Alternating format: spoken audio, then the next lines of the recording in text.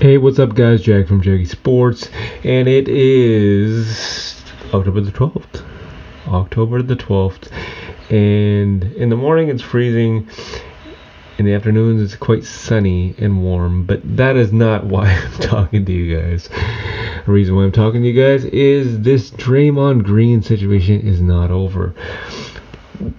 Media is having a field day with this, because now you got guys like Stephen A. Smith saying that wasn't cool what Kevin Looney did, and I gotta agree, right? What he did was not cool. He shouldn't have done that. And at the end of the day, it was kind of like,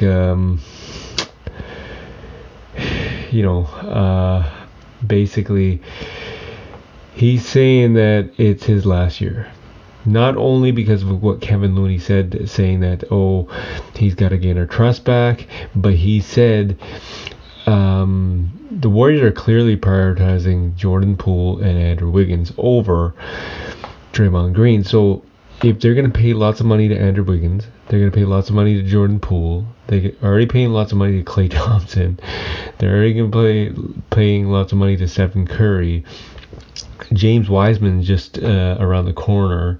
Then you got Moses Moody. Then you got Kuminga. So at the end of the day, Warriors have a big financial problem, and Draymond Green is looking to get paid, right? He wants to get paid in a lucrative long-term deal, and that might not happen if you consider staying long-term with the Warriors, right? So that's probably not going to happen.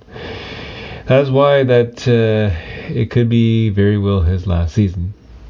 At the end of the day, Draymond Green, he's got, I believe it's 4 rings. Yeah, I believe he's got 4 rings, and he could possibly get a 5th ring by the end of this run. But we all knew this was coming with a financial piece, and the fact that Kevin Looney said the trust situation, he's got to get our trust back. Well, guess what? That's just the icing on the cake. I don't think he's going to stay, but that's just what it is. Jag from Jaggy Sports.